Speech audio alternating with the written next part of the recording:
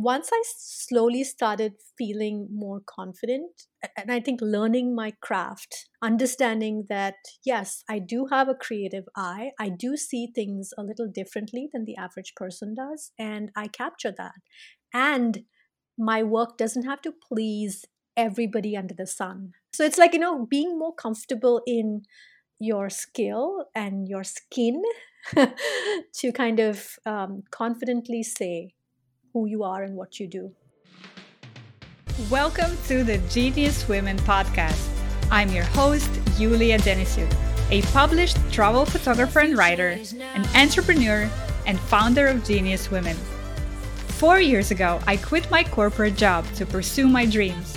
And today, I'm on a mission to help other women pursue their creative dreams as well. This is Genius Women, a podcast where we explore living a rich, meaningful, beautiful creative life through in-depth conversations with brave women pursuing their wildest dreams.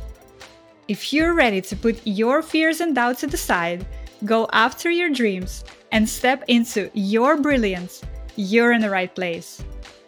Let's go! Today, I speak to a dear friend and a wonderful creator, Karthika Gupta. Karthika is a lifestyle, culture, and travel photographer originally from Bombay, India, now based in Chicago. Karthika is also the founder of Culturally Ours, a platform and a podcast exploring food, art, travel, and culture from around the world through retreats, narratives, stories, and conversations. Karthika left a corporate MBA career to become a photographer, and her story is one of bravery and determination to go all in once the decision was made. In this episode, Karthika reminds us how important it is to find a community and support when we're starting on a new creative path, and why building up self-worth, believing you're good enough, and calling yourself a photographer even when you don't yet believe it is one of the best things you could do for your career. This was one juicy conversation, and I can't wait to share it with you. Let's go. Before we get to today's episode, I just wanted to say that if you're a new listener, welcome. I'm so glad you're here. Be sure to go to geniuswomen.com/travel and grab your free guide to getting your travel stories published. And remember, women is spelled as WOMXN. Again, you can find that free guide at geniuswomen.com/travel. Okay, let's dive in. Karthika, I am so delighted to welcome you to our podcast. Karthika is a wonderful friend, a wonderful human, and I'm super excited to have you today with us in this conversation. Thank you, Yulia. I am so excited to be here. I love everything that you do, and I can't wait to get this podcast and download it and listen to all the amazing interviews that I'm sure you've had so far. Awesome. I want to start where I always start these conversations, which is tell me, what was Karthika dreaming about as a kid? That's a very interesting question. And gosh, as a kid, I was the complete brat of the house. I have an older sister and she's 8 years older to me. So I was and still am the baby of the family. So for me, my whole childhood was all about having fun. I was a complete tomboy. I would climb trees with my friends. I would be more interested in playing outside than studying and doing all my homework and all that fun stuff. My sister, on the other hand, was and is super brilliant. She's a straight A student all throughout. And I was one of the backbenchers. No way! I would have Yes, never guessed absolutely. Yeah. Absolutely. And I grew up in India, and so education system is very different there. We had a class of about, I would say like 50, 60, 70 kids. So imagine a room full of 60 kids. And I went to a convent school, so all girls convent school.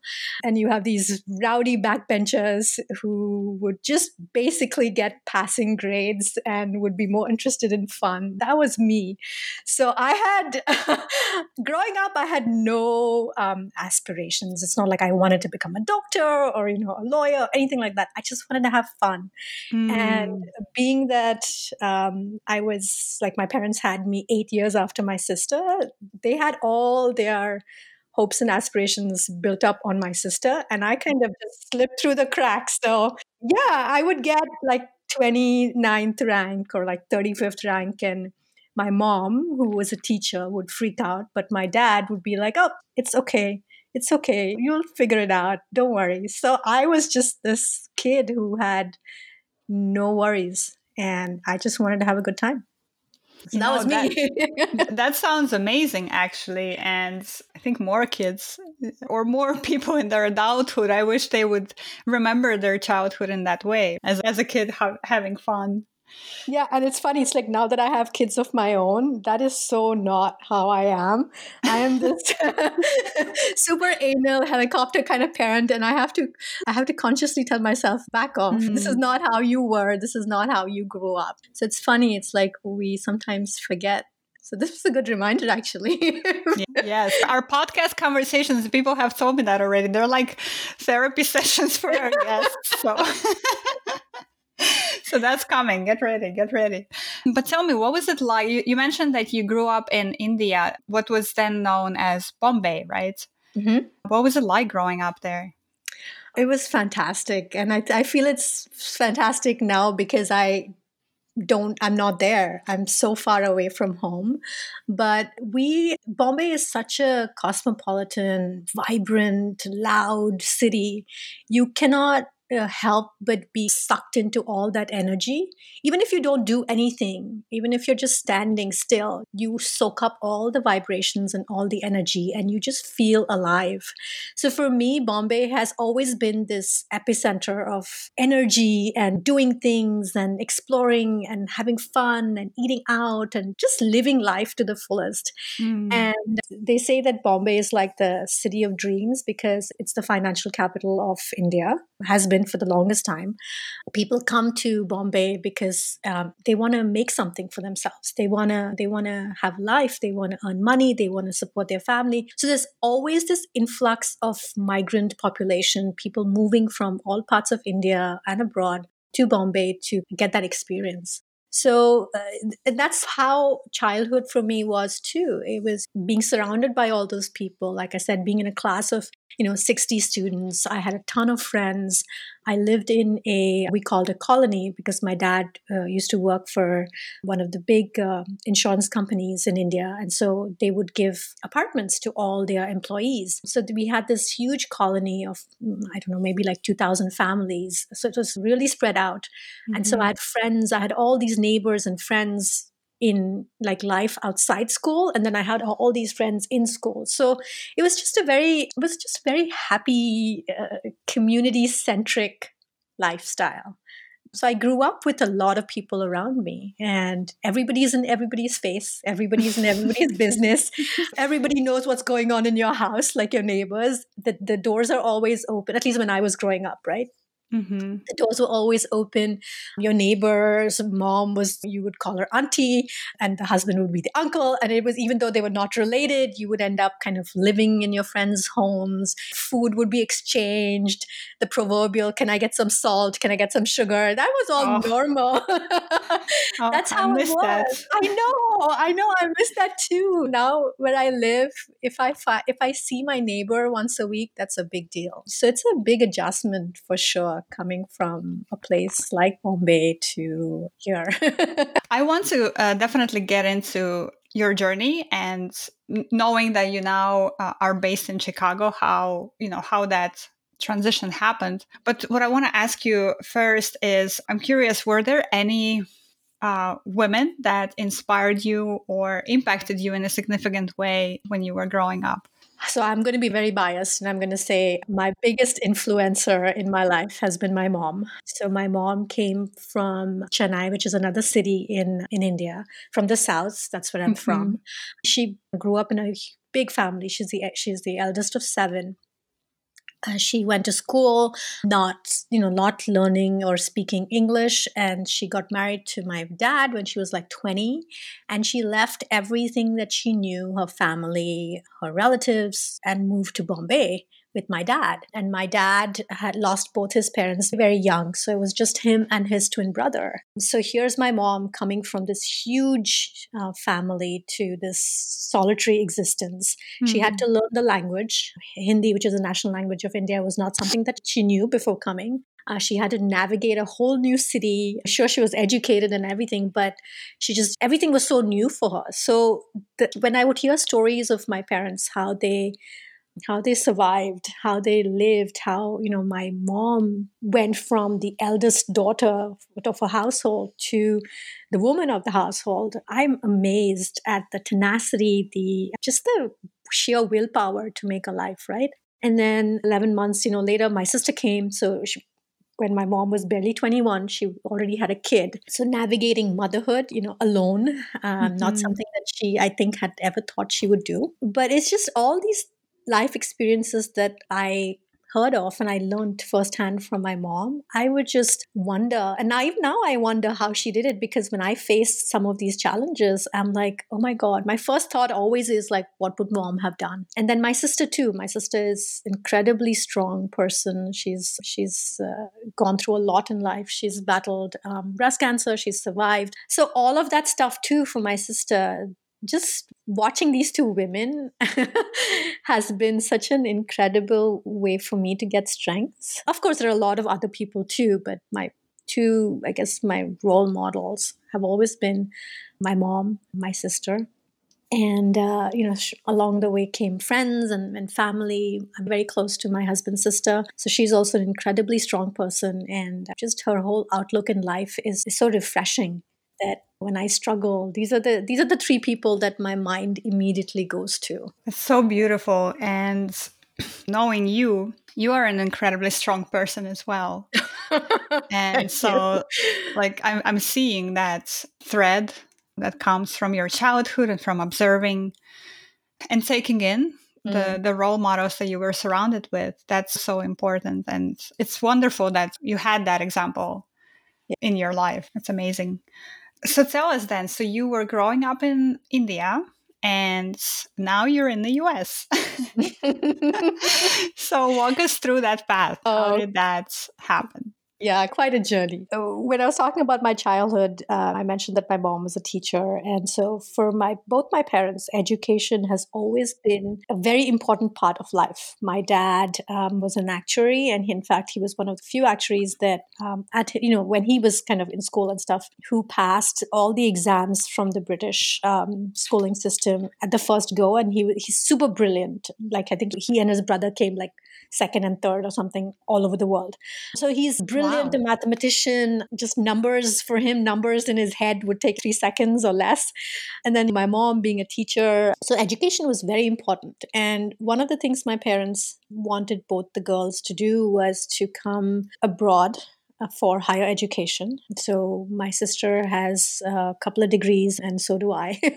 It was just one of those things that was given that as soon as we finished our undergraduate, we would go abroad for graduate studies. And I think for me, it was a little easier because my sister was already here in the US. And so it was almost like a given that I would follow along and I would come here for my master's. How did you decide what it is that you're going to study? That is a very good question. Now, things are obviously very different, even in India now. A lot more opportunities and a lot more avenues for a person to have a career. But when I was in school, it was primarily 3 different paths. You could either do medicine, you could do law, or you could do engineering. Everything else was like fluff and on the side. So given that my sister was so brilliant and she was always like the top A student, at some point expectations changed. And not just expectations, I think even I started enjoying school, enjoying education. And I still do. I love to learn. I would go back for another degree if I could. So once I started getting into that, mindset that, hey, this is fun, this is something I enjoy, I, started getting good grades. I got into an engineering program. So I did computer science. And so it was a de facto that, okay, since I have an engineering in computer science, I would be doing a master's in computer science. And so that is what, the minimum degree requirement in my household was a master's degree. Wow. There were no questions asked. It was just like, this is what you're going to do. And both us girls did not fight it. It was something we both enjoyed. So I think it became a little easier as well. So that's how I made my way here to the States. My sister was, like I said, my sister was already here. She had already graduated. She was married. She was working. So at least I knew somebody.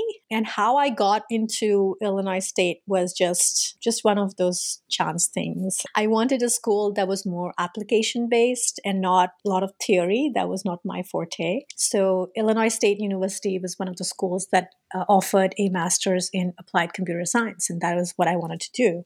And it was also a school that had good funding. So I knew that, the chances for me for getting an assistantship of some sort was higher, because definitely my parents couldn't afford to send me to school for 2 years and pay those fees as well as boarding and all of that stuff. So Right. I had to make a conscious decision on choosing something that maybe was not the topmost ranking school, but at least was a school that was good, that had a good reputation, and that I could get funding to pursue this 2-year degree. So that's how I made my way 8,000 miles away.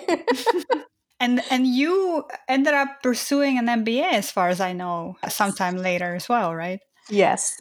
So like I said, if I could do another degree, I probably would. It's just, where I started right after my master's, I got into the workforce. I was in corporate. I was on the IT side. And then I started getting pulled into the business side. And it was a natural progression, a natural pivot. I really enjoyed it. And somewhere along the line, I was very intrigued by this whole MBA concept. My sister has an MBA. And so, I was like, oh, I wonder what that would look like. And lucky for us, being in Chicago, we have 2 of the top schools in the country. So I actually graduated from the University of Chicago with an MBA. And it was definitely a very different experience than being in my 20s and going through school, because now I was working and even the caliber of students was different. It was a wonderful experience. I have no regrets for either of my degrees. Absolutely. It's so interesting for me to hear you say kind of what was guiding you and motivating you at the time, because what I heard is that this was a natural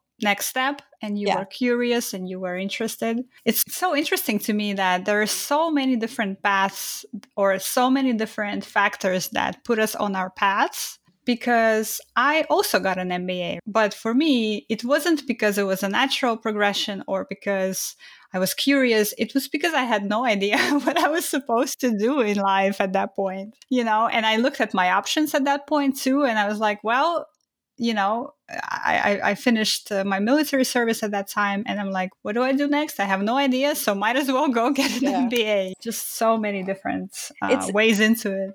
It's funny. So much of my childhood was this mindset or mentality of rock the boat and see what happens. And then somewhere in my 20s, it was more like, don't rock the boat. Just hold on. Just be steady. Just follow the path.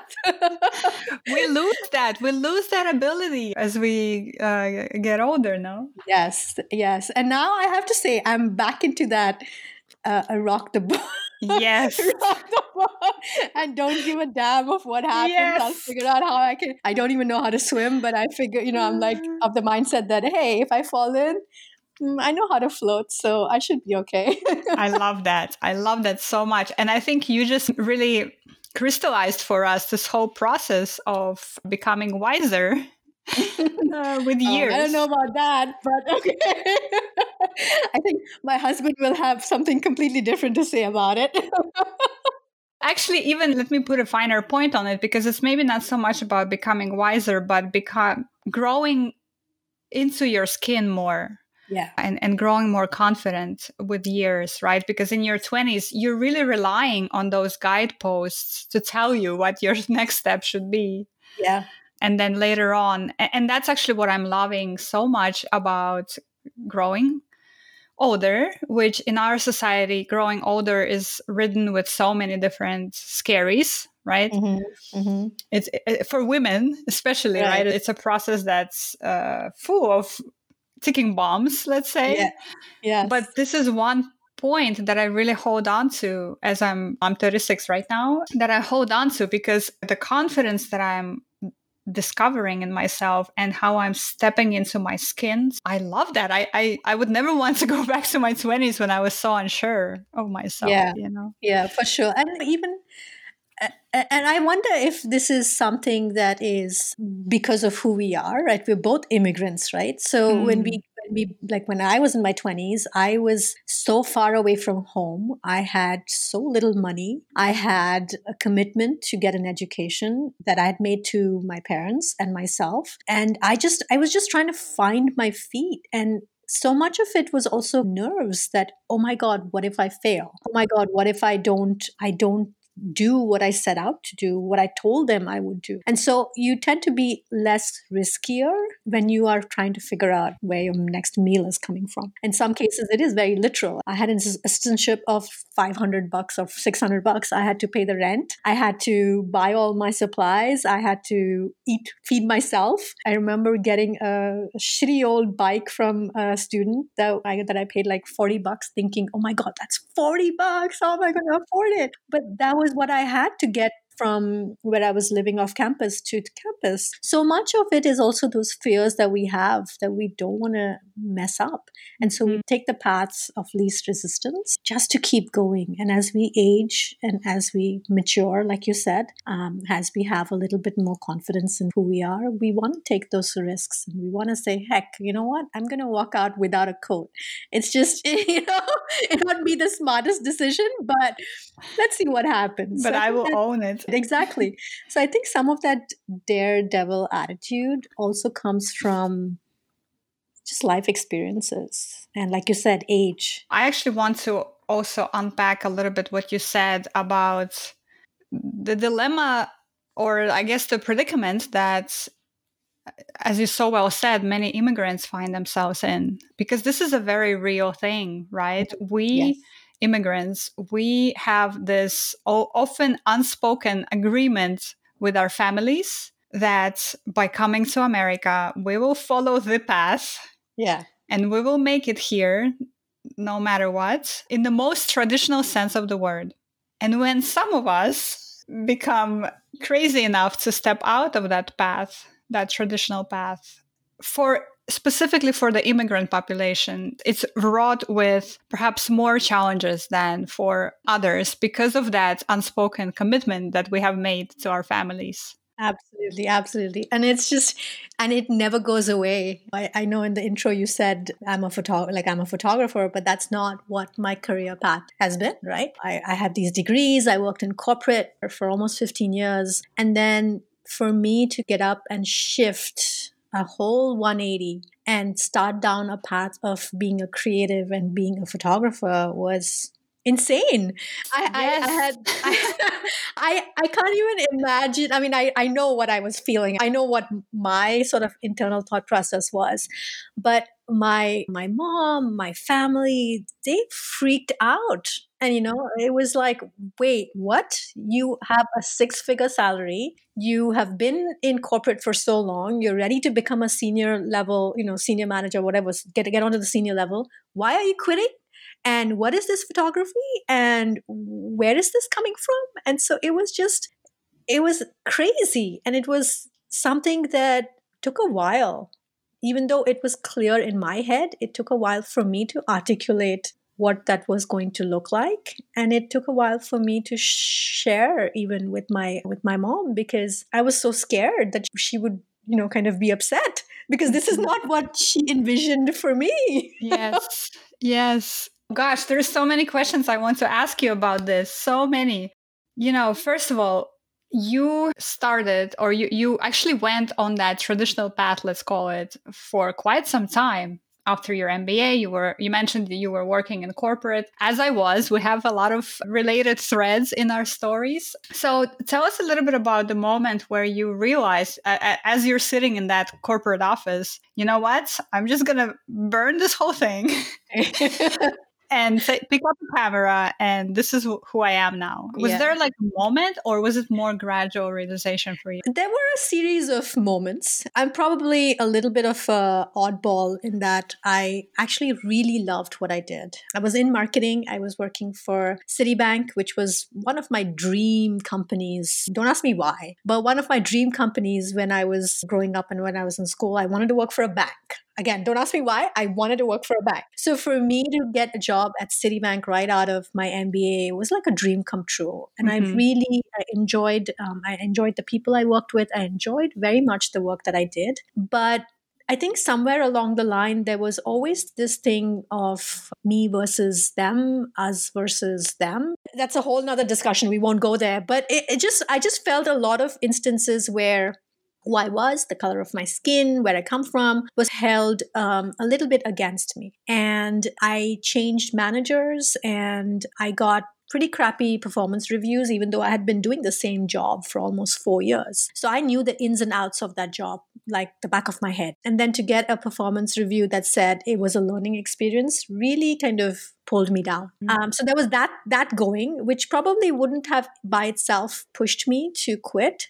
But I was also doing photography. I had picked up a camera when my kids were born as a way for me to connect with my family and share sort of these moments, because the whole digital cameras were just getting started. So it was, with the click of a button, download the picture and instantly it can be shared. So that was very interesting for me. And I was getting to exercise a part of my brain that I hadn't before.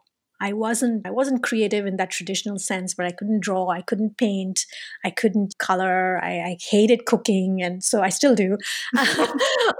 So none of those traditionally creative things were me. But when I picked up the camera, it was like some part of my brain shifted, and I really enjoyed that. So that was the other thing that was going, for me in this whole move. And lastly, my mom got diagnosed with breast cancer as well. And so that was a big blow for my sister and I. She had just gone through her chemo and she was finally out of the woods, and then boom, my mom gets diagnosed. She was not in the state of mind or physical capabilities to take care of my mom. I decided that I would go.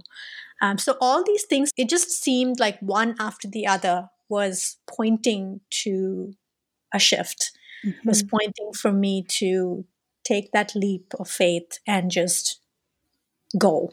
And so that's essentially what I did. I stepped away for about a month and a half after I quit. In fact, the day I quit, the next day I flew out to India to be with my mom for about a month. And that's where I started having these discussions with my mom that, hey, I want to quit. I want to try this whole new thing called entrepreneurship and see where that takes me. And the weird part of it is we don't have any entrepreneurs in my family. And I'm talking about my family, my immediate family, my extended family, no one. So, of course, my mom is freaking out in between her chemo sessions that how are you going to support yourself? What are you going to do? Do you know this business side of everything? What is this photography? You don't have a degree in it. So all these questions. And I was like, hey, you know what? I have an MBA. Maybe I should put it to good use and try to, run this business. And if it doesn't work out, sure, it doesn't work out. At least I tried.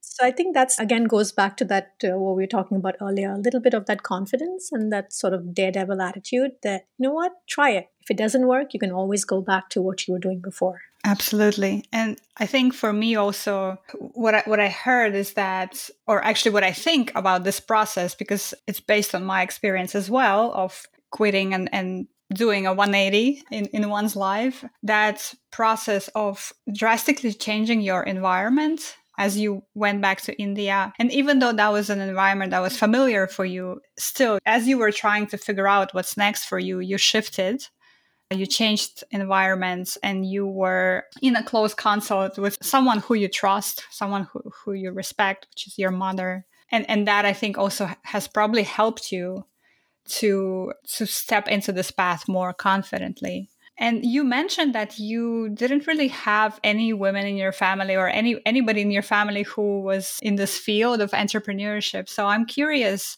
as you were starting on this new path, did you see any woman out there, not in your family necessarily, but just in your surrounding, who was doing something similar or who was trying to find the new path as well? And if so, like, how did that help you? Did you notice something special about them or kind of helped you figure out what it could look like? Sure. Yes and no. I think the first year and a half was just me floundering and trying to figure things out. Yes, there were a lot of other women photographers, but I found very few Indian immigrant photographers, women in my sphere of influence. And I'm not talking about somewhere in another part of the country. I'm talking about where I live. So some of it was not totally relatable. And then sometimes as business owners, and I don't know if it's more women, but sometimes as business owners, we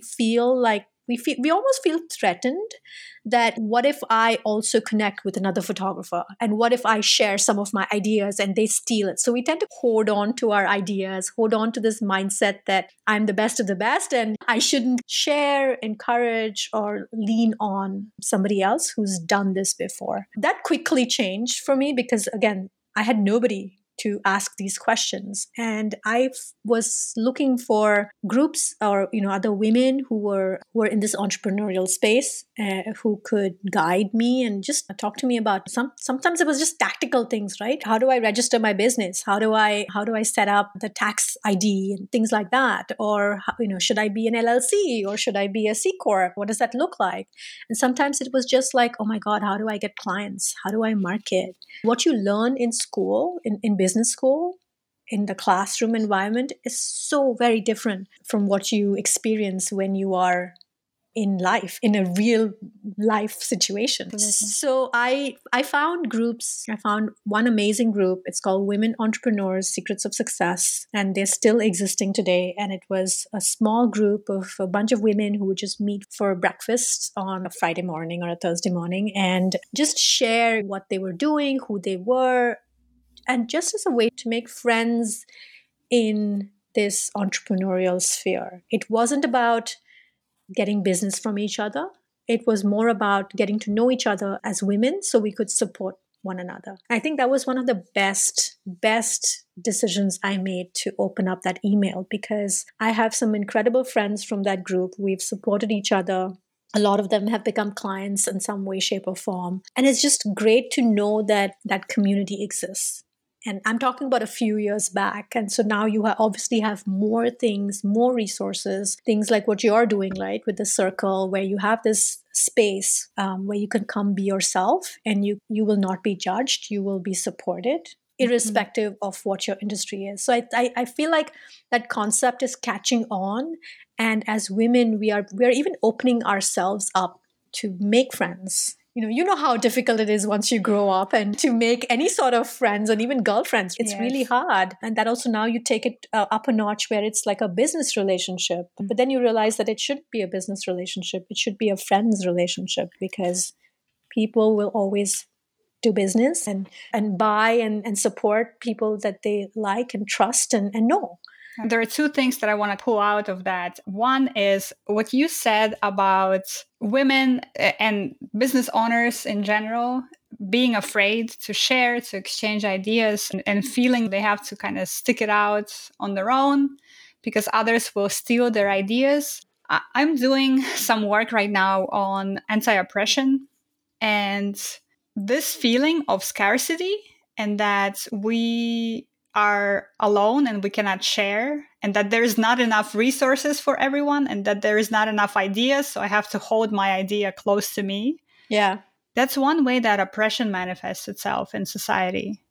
And so when we're retraining ourselves to think differently, to think abundantly, to recognize that sharing resources, sharing ideas is an active form of anti-oppression. It's just, I'm getting goosebumps when I think about it because I've definitely been there and I've definitely felt that way. Oh my God, somebody's going to steal my idea or I'm competing with all these other women out there and recognizing that it's not even so much that you are thinking that. It's a way society puts these oppression systems around you to keep you thinking that way. Yeah. and then fighting against that. I think that's incredibly important. And then the other thing that you said, which is something that is a word that is being so used so much that it's almost starting to lose its meaning. Our eyes are kind of glazing over when we hear the word community. Mm. But man, how important that word is, and how important it's almost to me, actually, based on my experience and based on all of the stories that I'm hearing so far on this podcast, is that having that structure and that support of people who get what you're trying to do and why is almost like a make or break situation, meaning that you are that much more likely to stick through this difficult journey when you have that support and you have that community. But we don't recognize it for some. I think a lot of us are still in that mode of, I have to prove it that I can do it alone. Yes. And some of that is just cultural. Some of that is your upbringing. And some of this that is just influences that you've had around you, right? I mean, like I said, I was growing up, I had all these friends and I had all these people around me.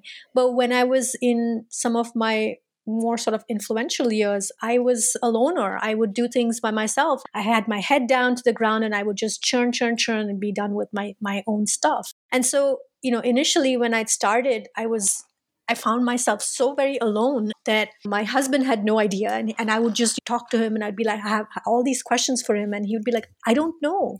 I don't know. And I don't have the time to research this with you. You'll have to figure this out. And so then when I found this circle, this community, it was a non-judgmental place. Mm-hmm. And I think I really appreciated that because my questions were stupid. Some of my questions were so stupid. I had clients even before I knew how to properly work my camera.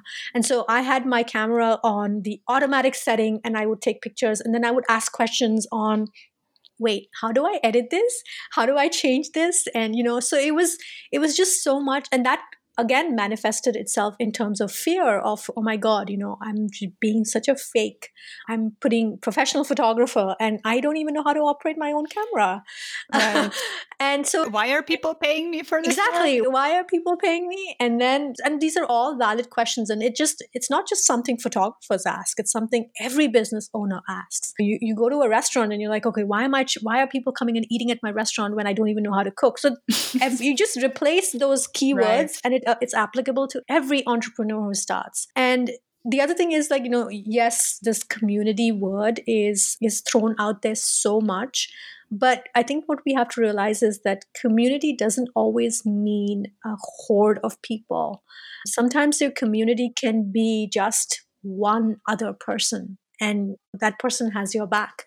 And so it's just how we think about the word versus what perception we have of that word. And it might be different for different people. But you're so right in that we have to learn that there is no reason why we need to do this alone. And it's easier said than done. I trust me. Yes. You and I have had conversations where yes, we have.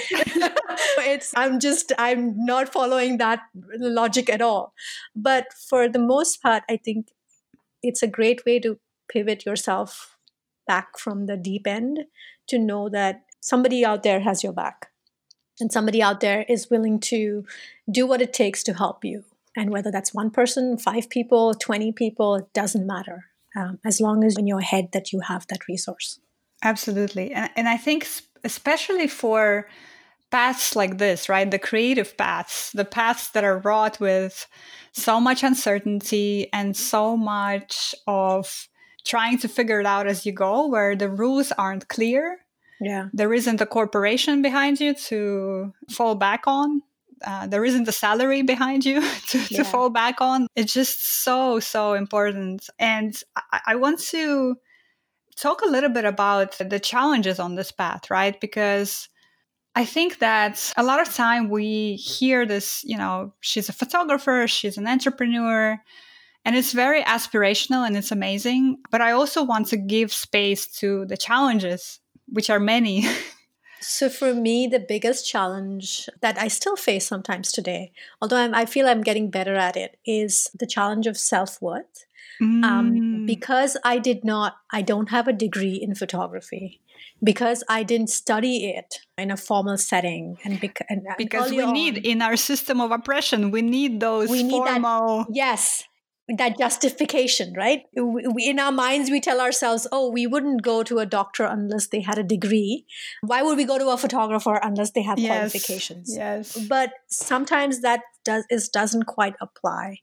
And, the more I think about it, the more I feel like maybe I would just ask my grandma for how to make this headache disappear rather than popping in aspirin. Maybe even though she's not a doctor, she really knows what's going on. Mm-hmm. It's just this whole concept of not being good enough. And I think that's what I struggled with initially. Am I good enough? I would not put my work out there. I would not promote myself. I would not call myself a professional photographer. I would say, oh, I'm in between jobs. Yes. Or I'm staying home with the kids for a while. And once I slowly started feeling more confident, and I think learning my craft, understanding that, yes, I do have a creative eye. I do see things a little differently than the average person does. And I capture that. And my work doesn't have to please everybody under the sun. I just need X number of clients who love what I do, for who I am, to make it profitable. And I think once I started getting those semantics right in my head, I started telling everybody, what do you do? Oh, I'm a photographer. Yeah, I'm a professional photographer. I do this and this. And now I say I'm a podcaster. I have a podcast. So it's like, being more comfortable in your skill and your skin to confidently say who you are and what you do. So for me, that was the biggest challenge that I had, coming from my background of completely techie, geeky stuff to this field where there's no such thing as a bad photograph. Everything is art. It just depends on who sees it. Absolutely. And I think I just love, I love what you said so much, because this is an issue that, again, in my experience and in my conversation with other women, so many of us experience this self-doubt, this feeling that we're not good enough for any kind of, I guess, work that's outside of the norm. You know, for me, it's always also the question in my head has been, who are you to pursue this frivolous journey of creativity, of expression, of freedom? Who are you to do that? Who gave you the right? Yeah. Gosh, so many issues that are bubbling up on the surface when you're stepping into this path bravely. For sure. And, I have kids. So I have two impressionable minds that I interact with on a day-to-day basis. And so for me, I'm also trying to make sure that what I'm feeling and what thoughts I'm communicating are having the right effect on them, because I don't want them to feel like, if my son loves sports and if he wants to have a career in sports, I don't want him to feel like he's not good enough. My daughter loves art, and so she's doing a lot of creative artwork, and I don't want her to feel like, so what if it's not the caliber of going on into a gallery? That doesn't mean it's bad. So I think, again, the whole thing that we talked about earlier, as you age, you mature a little bit, perhaps. And so it's also, that is playing in my head, that I have to be very conscious of my thoughts and how I project those thoughts to my kids, because I don't want them to feel like they're not good enough to do whatever they want to do. Absolutely. Absolutely. Gosh, I feel like that is also, this could be a whole other episode on its own, this conversation. But I want to move into what you're doing now, because what you're working on right now is something super exciting. And I know you've been building this platform for some time. And so I want you to tell us and to share with us what lights you up in this moment, and the Culturally Ours platform, and what are you excited about, COVID notwithstanding, because of course this is a difficult moment for all of us. Right. But just wondering if there is some joy that you're finding in the work that you're doing right now as well. Sure. So like you mentioned, Culturally Ours is something that I started a couple of years ago, and you've been on the podcast as well. Yes, I have. So for me, Culturally Ours has been a wonderful expression of who I am, where I come from, my past, my present, and where my life is headed. So it's an amalgamation of stories from people all around the world as they do life. So we talk about art, we talk about food, we talk about culture, travel, lifestyle. It's just as a way for us to connect with each other on a very personal, intimate level. So it's personal perspectives, personal narratives, personal opinions, because a lot of times, I would feel like I wouldn't say what I truly felt because I was afraid. And in that fear, I wouldn't say anything. And I feel like a lot of us are like that. We don't want to rock the boat. We don't want to say something that might offend somebody. So we don't say anything. And sometimes that makes the other person feel even more alone, even more isolated. So we have all these beautiful cultures all around us, all over the world.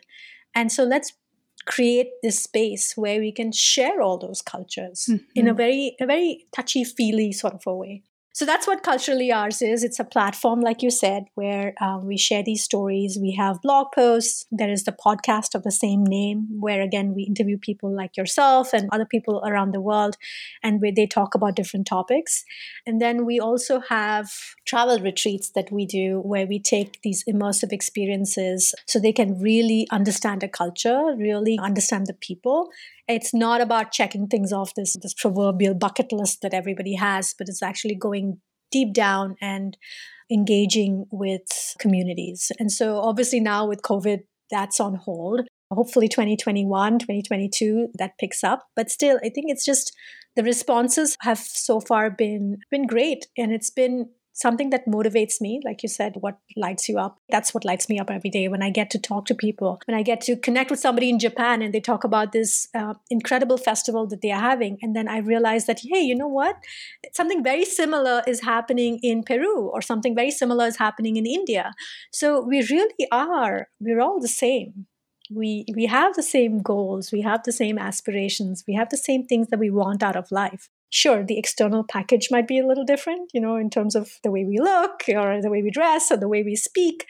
But deep down, we're all the same and we're all connected in some way. So that's what Culturally Ours does. It creates that connection.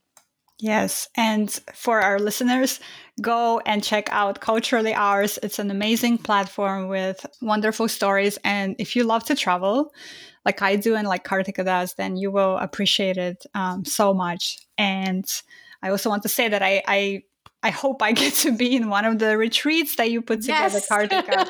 We've been talking about it for so long now. I Hopefully soon. I know. Amazing. So tell me, if you were able to write a letter to Kartika when she was just starting out on this creative path, what would you tell her? Oh, I would say stick it out. All things happen for a reason.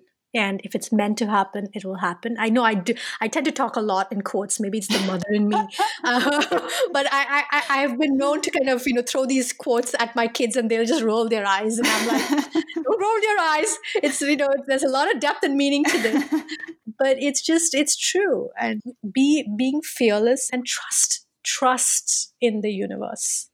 I think that's my biggest thing. That trust that there is something, or some higher power, or something, some energy out there that is looking out for you. And so no matter what, things will get better. There is light at the end of the tunnel. I told you I talk in quotes. It's just, I tell myself this all the time, and I do go down. We've all dealt with COVID for the past 6 months in a variety of different ways. And some of us, have had it harder than the others. But at the end of the day, it will get better. Things may not look like how they did or how you envisioned it to look like, but maybe that's okay. That's for the better. The outcome will be better than what you anticipated, as long as you put in the work, you do the work, you're telling yourself that every day when you get up, you will do 1, 2, 3, whatever that number is, X things towards your goal, and you keep moving, success will eventually get to you. And, I do want to preface this by saying that sometimes it's easier because I do have a spouse and I have a spouse who's working. So some of it is also for me that I have a little bit of that security that at the end of the day, Anuj will have food on the table. So I can take some of these risks. And I know that's not always the case with everybody. So I do want to preface, as much as I like all my quotes and things like that, they may not apply to everybody. But the point is that keep at it, find ways to make it work. If it's truly your passion, then find ways to make it work, and it'll work. Yes, and I couldn't agree more with everything that you just said. And I think for me, I have this unwavering belief that if you put in the work and if you advance and take a little steps toward your dream vision every day, little by little, it will come, and it will just be then a matter of time, as long as you keep progressing. Yeah. And if you don't take steps, then it will not materialize. And to me, that's just like physics in a way. Yeah. Isn't it like an object in motion stays in motion? Exactly. And so it's just like finding that, whatever that looks like for you, right? Finding that structure, I guess, that allows you to keep going. And it looks different for all of us. Yeah. Maybe it means that you quit like for me, it meant quitting the corporate job, which sucked up all my time and energy. Yeah. Finding jobs in between that could still allow me to put food on the table while I focus on building the dream. Right? Like there's so many different ways to shape that. But whatever that structure is that allows you to keep taking those steps, to find that and to keep going. And, you don't have to fit somebody else's timetable. Having a successful business could mean a 10-year run, or it could mean a 1-year run. It doesn't matter. As long as you are achieving and moving towards what you want it to look like. And it will change. I mean, my business now looks nothing like what it did when I first started. But that's okay, because along the way, I learned what works. I learned what, for me, I learned what does not work for me. I learned where I want to invest my time. I quickly learned that I did not want to give up my summer weekends photographing weddings, even though they bring in a lot more money, because a mom role was a little bit more priority than that. So, and those decisions switched through the years, right? So it looks different for everybody. And I think that's the beauty of it, that there's only one you. It's just, you are unique. And so your journey has to be unique. Absolutely. And I think that's actually a great segue into our closing question, which I always end with. And it's a big question, but how would you start thinking about it? What does it mean to be a woman who is stepping into her brilliance today? Ooh, that is a big one. Gosh, for me, I go back to my mom. She is the epitome of a woman stepping into her brilliance throughout her life. It wasn't just one moment. So it wasn't just when she got married. It wasn't just when she had a baby. It wasn't when she went back to school and became a teacher. It wasn't when she had me. It wasn't when she lost my dad. It was so many things. And I think how you face challenges is how you step into your brilliance. And it can look differently based on each of those challenges. I've seen my mom ecstatic when she got to teach in a different country. That was one of her goals, to not just teach in India, but also teach in a different country. And she actually did. She was a teacher in Malaysia for several years. She went very high, almost to the next level, to an assistant principal in an international school.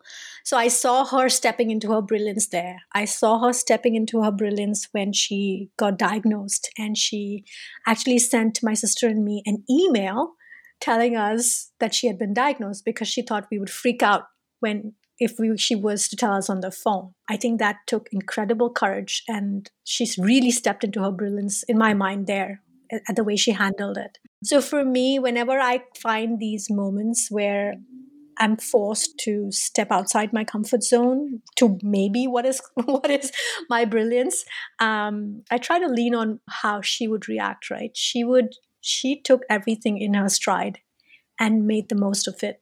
And I feel like that's how I want to emulate. That's how I would tell somebody. And I tell this to my daughter too. She's on the swim team, and when she didn't make varsity, I was like, it's all right. You can step into the junior varsity space and do the best you can. Just be confident and know that you have what it takes to be successful. I think this is a great advice for anyone looking to do anything with their lives, right? Take it in stride and do the best you can. Yeah. And that's really all we can ask for. There's nothing else you can do. You can moan and bitch and scream and talk about how unfair it is and all of that stuff, but it is what it is. And was it absolutely unfair that my mom got diagnosed just when we were coming out of the throngs of my sister's diagnosis? Absolutely. I could have kicked and screamed. I mean, I did kick and scream and cry and everything, and I'm sure she did as well. But at some point you pick yourself up and you say, okay, what is my next step? What can I do to keep going forward? And sometimes it is as simple as that. And you find the courage, you find the confidence, you find the tenacity to say, hell with it. I'm going to do this. Kartika, thank you so much for this wonderful interview. Thank you, Yulia. It was such a pleasure. I hope I didn't ramble on too much, but thank you so much for having me. I'm really very excited to see what everything the Circle has to offer. And I think it's brilliant that you're creating a space where, again, women can come together and just shine and be who they are to the best of their abilities. Yes. Thank you. Thank you, my dear. Hey, thanks again for spending your valuable time with me today. I hope you found this episode helpful, and if so, please consider subscribing to our show so you never miss an episode. If you're a new listener here, thank you so much for checking out the show. And don't forget, you can find all the resources, links, and show notes over at geniuswomen.com. That's women with an X. So if there was something you wanted to check out, you can always find it over at geniuswomen.com. That's women spelled as WOMXN. Thanks again, and I'll see you next week where we have a conversation with Kadiha Farah, a travel and documentary photographer carving her creative path in Nairobi, Kenya.